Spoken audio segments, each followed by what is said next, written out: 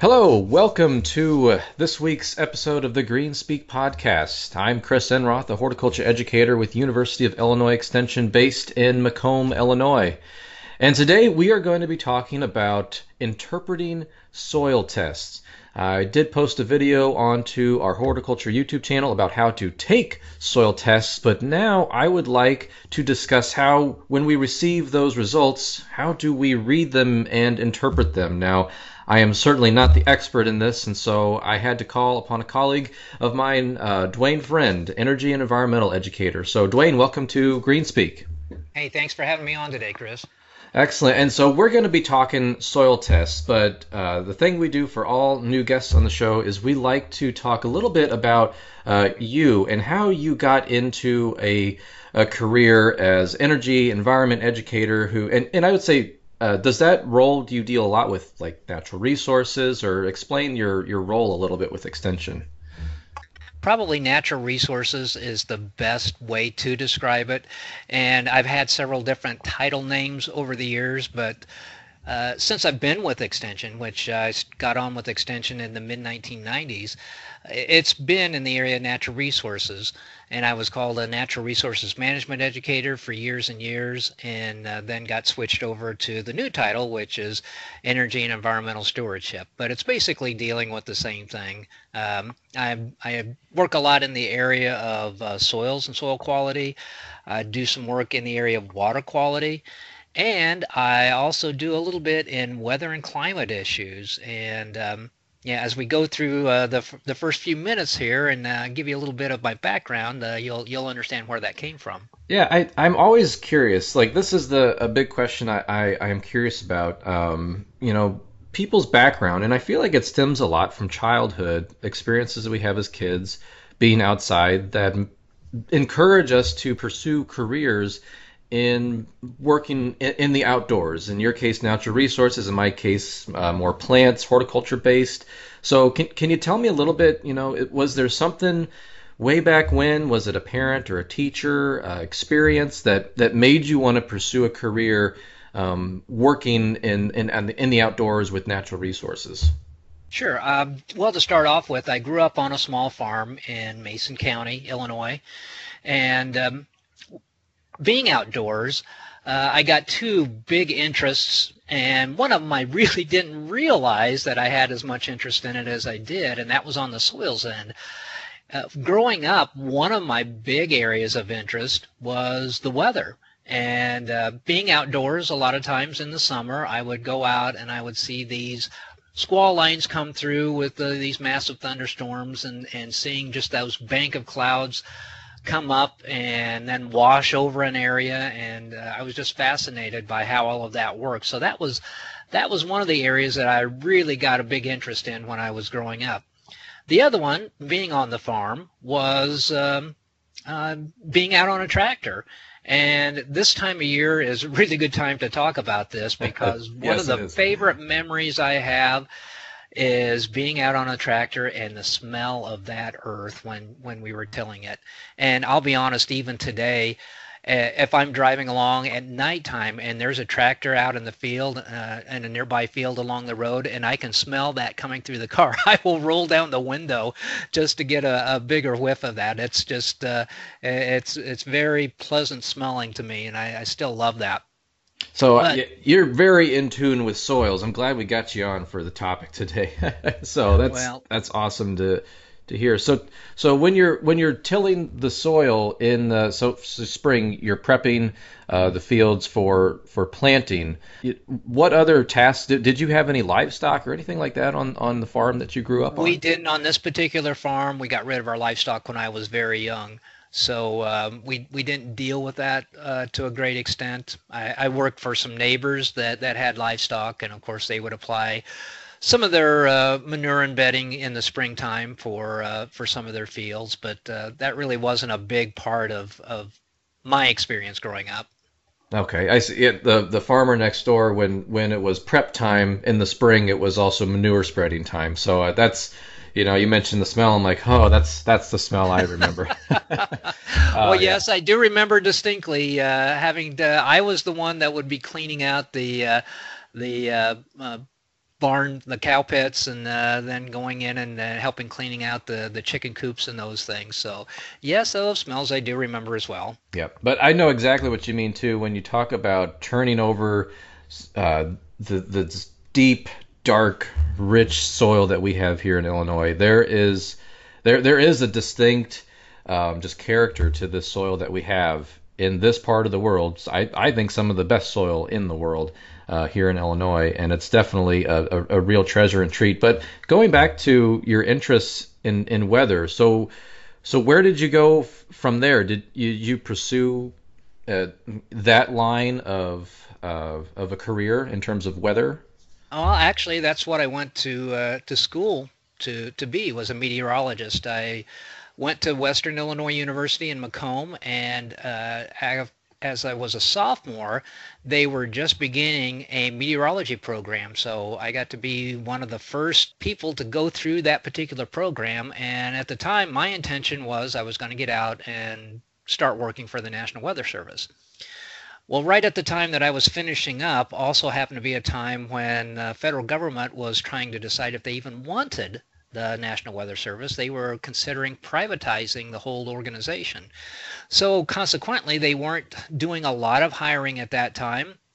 Frankly, I got kind of tired of waiting, so I switched gears and took a job as a resource conservationist for a soil and water conservation district. And that's really where I got my hands dirty, no pun intended, on talking about and learning about soils. I learned how to develop conservation farm plans for producers, learned how to survey and design control practices for erosion control, took more actually additional coursework in soils, and that was really where my interest in soils and my knowledge in soil blossomed, was during that work, and it was very enjoyable. It was another opportunity to be outdoors. So that was really what got my interest revved up in soil, and particularly you were just talking about how great our soils are, which they are, and we talked about that smell of the tilled soil. And today, even though I still like that, on the other hand, I know that tilling the soil is not the best thing to do. And so, a lot of the work that I do today is looking more at the ways of trying to help people not till soil in terms of using cover crops and those aspects of things. Yeah, there are a lot of efforts going in soil conservation, and especially when we talk with commercial or agronomic crops. But this is the idea of cover cropping or no-till is also catching on quite a bit with home gardeners, and it's a big topic throughout the state right now. Well, in fact, I'm doing a small field study down in Calhoun County where we've got some cover crops in a small garden area. We're doing some replications, but we're going to try to see how well we can use cover crops in a no-till garden setting for weed control and soil quality. So we just started this last fall. We put in some tillage radishes and some cereal rye, and we've got controls where we don't have anything. We've got some where it's just rye, some where it was just the tillage radish, and then a combination of the rye and tillage radish. So hopefully within about a month we'll be ready to crimp the rye down, and we'll be planting into that in about a month. Things are a little bit behind schedule because of the cool spring we've had, but we'll see how all that goes. There's been some research out in the East Coast, out in Maryland, where they've done multiple year studies of doing cover crops in a no-till organic garden setting and been pretty successful with it. So I want to see how well it works here in Illinois. Oh, that's really neat. What are you planting into those cover crops? Right now we want to try to do something where we can have a pretty good consistency in terms of yield. So we're thinking about potatoes. Hmm. And the reason for that is in this area of Calhoun County that we're doing, there's a lot of critters around. If we tried to do field corn or something like that, they would probably have some damage, not only from insects, but from raccoons and deer and those kind of things. So a lot of the above ground stuff, we probably wouldn't have a lot. We would probably have a lot of variation in terms of just outside variables. So want to try to put in something that maybe we'll have a little bit more control over in getting a good yield result. That sounds like a pretty neat project. We'd like to maybe check in with you on that in the coming year and see how the different cover crops performed and see what kind of Sure. potatoes you pulled out of the ground there. That would be Yep. really neat to find out more about. So very very cool. And I know here in Macomb, they've worked with some professors at WIU. I think Dr. Joel Groover in some of their street tree plantings. It was really foul soil, really compacted, urban disturbed soil for some of these right-of-way trees, and so they planted tillage radish in the tree pits before planting the trees. And so far, the trees are doing spectacular in these areas. So that's a fascinating topic. So I think we have a couple more shows we could do with you, Duane. Here, Okay. you come on back. But I think probably in the vein of especially this time of year, lots of people from homeowners to fruit and vegetable growers, corn and soybean growers, a lot of us are doing soil testing and we're getting these test results back to us. And so I wanted to spend the rest of the show talking about how do we interpret these soil tests. And I did send you, Duane, a copy of a soil test that I have in my possession. It's the results here. And so if folks do want to see kind of what we're referring to, I will leave a link in the show notes of this podcast for you to download and view the actual results that we are seeing. But the results on this on these test results, it's pretty much what you would get from any variety of soil labs available around the state of Illinois. So Duane, if you're ready to dive into this soil test results, could you just give me, at first glance, we're looking at things like water pH, buffer pH. When it comes to soil pH, what's the difference between these two? What is the numbers we need to be looking at here? Well, for the pH, and one of the first things I wanted to say is when someone does a soils test and they get the results back, compared to what they would have gotten back, say 20, 25 years ago, it's much easier to determine what you need to do because almost all soil labs today will give you recommendations based on university guidelines. And so it's one of those situations where 20 or 30 years ago, all you would have gotten were the results. It would have been up to the individual to try to determine what Oh, that result meant. And a lot of times they had to bring it into an extension office or someplace like that to get further recommendations. Today, that doesn't have to be done as much, which helps us out a little bit in terms of not having tons of people coming in all at once for those recommendations. It's something that's sent along with that test, and you pretty well are told what type of material, if any, you need to apply based on those soil test results. And now, as far as the pH is concerned, most garden plants, most landscape plants like to have a neutral to very slightly acidic soil pH. So somewhere in the range of 6.3 to 7 on that pH range. And to be honest, in most cases, most garden soils are going to be pretty close to being in that range normally. We don't see in a lot of cases big extremes one way or the other, at least in garden soils. So that's one of the things where typically you don't have to worry a whole lot about. And on this particular test that I'm looking at, it has results of 6.4. So in most cases, that's going to be very good in terms of garden plants. And when we talk to our master gardeners and when folks go through that master gardener class, they get a listing of, for particular plants, what the pH range is for that particular plant. So certain things like azaleas, rhododendrons, those kind of things may like a slightly more acidic soil than that. But for most of them, that range of 6.3 to 7 is going to work out great. And also to describe what we're looking at, this is a sample result taken in a lawn area. And one of the things I've noticed is, we always talk to, in terms of extension educators, talking to audiences about N, P, and K, that being nitrogen, phosphorus, and potassium. Now, what I guess the first thing I'm seeing is I'm not seeing any nitrogen here. So why am I not seeing nitrogen on the soil test? Well, you could get a soils test in nitrogen if you wanted, but it really wouldn't mean that much because the problem with nitrogen is it is very mobile in the soil.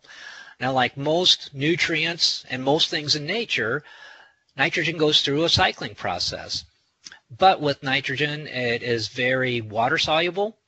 So if you got a soils test, you would get a nitrogen amount, but by the time you got the test result back, that nitrogen amount could very easily change. The other thing is, as we go through the spring, the form of that nitrogen can change as well, which typically it moves into being a more mobile form of nitrogen. And so that's why there's not a definitive nitrogen test out there. There are a lot of university folks that are still working on that.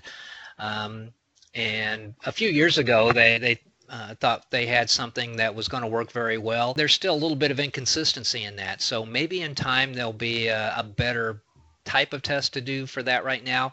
But again, it's not something that really works very well for soil testing.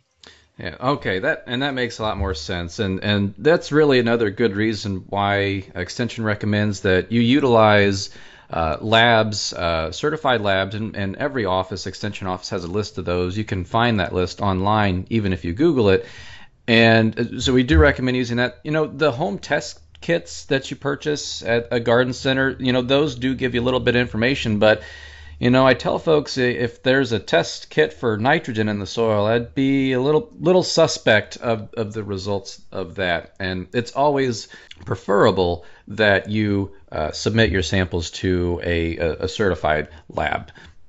And that's the only way you're really going to know for sure what exactly that soil has. And that's, again, one of the things that we talk about with our Master Gardener groups, that if someone comes to them and is talking about soil fertility, the first question they need to ask that person is if they've had a soils test, because those test strips, yeah, you might get a very general idea, but it's not going to give you, obviously, any recommendations on if there is something that needs to be applied, how much of it to apply, or anything like that. So, and you look at the cost of soil test, it's pretty cheap way to find out exactly what your soil needs, if anything. Exactly. Yes. Okay. So as we go on to the phosphorus potassium on this particular result, we have phosphorus off the chart. I mean, the bar goes pretty much to the very top of the chart, and it lists it as excessive, and even potassium is listed as high. Is that something that you commonly see with soils here in Illinois, or is this we've been putting too much fertilizer on? What's the story with that? If either one of those is high, it's typically because there has been a very heavy fertilization going on. Normal soils would not have that really high P or K reading in there. And the thing with phosphorus, and it's talking about this in this particular lab analysis, is that excessive phosphorus can actually end up leading to a zinc deficiency, which is one of those micronutrients we really don't talk a whole lot about in terms of soil test. But if you ended up having the plant's not doing well, that might be a reason why. With very high potassium, it could end up being a magnesium deficiency, especially for grasses. So having those way out of whack is not the best thing either. Now, the thing with phosphorus and potassium is those are not nearly as mobile as nitrogen. And if you were going to try to lower those values, I guess one recommendation would be to try to use a cover crop or something like that may help pull some of that excess nutrient out of the soil. And it wouldn't be something that would be done probably in one season or one fall, but again, if you can get it down a little bit, that would probably be helpful. Yeah, because especially with this being a lawn, I've seen problems where lawns have been over-fertilized, especially with phosphorus and the issue with zinc and other metals. The plant, the turf grass plant itself, the phosphorus pretty much blocks that plant from taking up any type of those micronutrient, the metals, the zinc and coppers and things like that. And that is what grasses use to turn that bright green. So a lot of times lawns that have excess phosphorus actually start to yellow or discolor. Yeah, and the other problem is when people go out and they get a general purpose lawn fertilizer, it usually has quite a bit of phosphorus and potassium in it, way more than you need. And if those lawns are anywhere near a water body, some of that stuff can get in that water, and then they're concerned about all the algae growth in the water and all the other excessive aquatic plants, pond plants that are in there. Big reason for that is over fertilization of the lawns.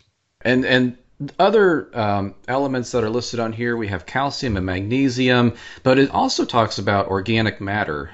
So it looks like organic matter is in optimum range.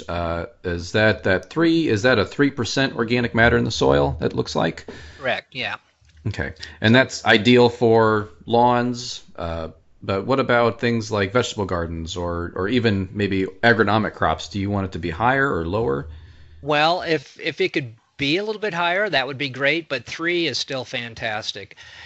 Even soils that where I grew up in Mason County, it was on sand, and the organic matter was down around 1%, and we could still grow garden crops. They weren't nearly as good as what my uncle had in Morton, which had probably 4 to 5% organic matter in his garden soil, but you can still grow things. Now, the situation with organic matter is anytime that ground is tilled, and research has shown this throughout the world, you add oxygen into that soil. The microbes need oxygen to decompose organic matter. So what happens over time, the more tillage that is done, organic matter levels go down.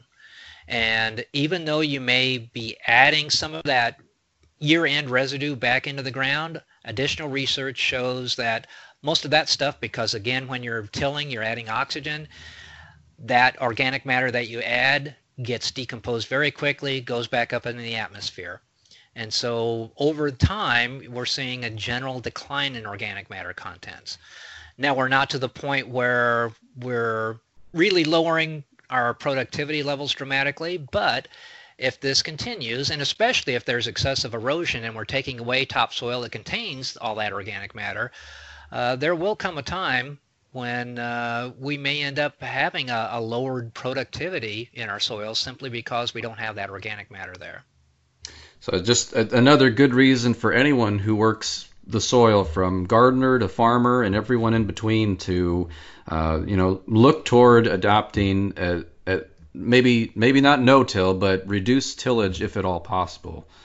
Yeah, and I'm not advocating that everybody goes out and does no-till right this second, but hopefully over time, and really hope that further research helps people find ways to do that, so that maybe in 20 years, I may not be able to have that really good tilled earth smell anymore, but when I look at those soils and I see that good dark high organic matter content to it, a good crumbly structure to it, that's still going to make me feel really good too. And so, Duane, what else, when you may be looking at this soil test, or if someone comes into your office and they have a soil test result, what are some other things, key items that maybe we haven't covered that you want to make sure that they see and point that out to them, or practices that they can take back to their home landscape after they get their soil test done? One of the other basic things that a lot of soil tests have, and it's kind of related to organic matter, but it's something called the cation exchange capacity, and it'll say CEC on the test. What that is an indication of how well that soil can hold nutrients in place. In other words, if you added a fertilizer to a soil that has a high cation exchange capacity, it's going to hold that fertilizer in place and not let it be washed away or leach below the root zone. And then the question becomes, well, what is a good CEC number? In most cases, in most good productive Illinois soils, if you have a CEC value somewhere around 15, that is really good. And again, to give you an example of something maybe not as good, is in our sandy soils in Mason County, that CEC value can be down around 3 or 4, which tells you that that soil just does not do a good job of holding nutrients. Wow, yeah, that's and then you have to irrigate quite a bit, and then the irrigation also leaches a lot of those Yep. nutrients out. So that, Yep. yeah, that's a double-edged sword there, definitely. The other thing that this test that we're looking at doesn't show anything are soil contaminants. This has kind of been becoming a bigger deal, especially in we say urban areas, but when I'm kind of referring to urban areas, I'm talking about really any place that has had a built home or filling station or anything like that before 1972, and so we have issues with lead and arsenic. So should we be testing for soil contaminants? I would say that if a person is concerned, they can do that. The one thing that I will tell folks is that if they do that, to get tests that will give you that kind of information, it's going to be much, much more expensive to do so compared to a regular soils test. And you would have to contact the particular soils lab that you want to deal with, tell them what you're interested in, and find out if they are capable of doing those particular types of tests and find out the specific costs on it. Especially if you're going to be growing any type of root plants, that might be an area where you might be more concerned, particularly about certain types of contaminants that may be in the soil. So it's one of the things about nature is it does a very good job of cleansing itself, but it's not something that happens overnight. So if there is something that has been in that site previously, and there is the potential for contaminants, I certainly wouldn't say to just disregard that. So it's really up to an individual decision on whether they want to pay the extra price to do that. Another situation, a way to get around that is maybe to bring in soil and do raised bed gardening or something like that that would keep those plants directly out of that potentially contaminated soil. Yes, a lot of gardeners, especially in like a downtown area, that's often where they have to turn or using container gardening or something where you're just avoiding that soil altogether. Yeah. So, Duane, any other observations, anything like that on this soil test? Any other soil test results, recommendations you could give to our listeners? Well, the only other thing I would say, particularly in garden settings and in lawn settings, and we're all guilty of this, including myself, but I guess the question becomes, a lot of people will put fertilizer on no matter what, even with or without a soils test. And it really comes down to a matter of, can you get a crop without adding in any additional fertilizer? Our soils, for the most part in Illinois, are very productive to begin with. If you can get by without adding any additional fertilizer, then you don't have the problem of those nutrients running off, getting into water supplies. While everybody likes to have that lush green lawn, if you don't fertilize heavily, then you're not going to have to mow it as much either. That's true. So, that's just, again, it's a personal consideration. It's just something that folks, I think, need to consider. And so I want to thank you again, Duane, for being on the show today. So Duane, friend, you are located in Jacksonville. Is that correct? What counties do you serve down there? I serve Cass, Morgan, Scott, Greene, and Calhoun. Excellent. And if anybody has any questions, what's the best way to get a hold of you? My email address is friend, FRIEND, @illinois.edu. Or you can give me a call at 217-243-7424. Well, thank you again, Duane. Really appreciate it. We're going to have you back on the show again later on to talk more about cover crops and then the results of your experiment gardens down in Calhoun County. So again, thank you very much. And everybody, thank you very much for listening.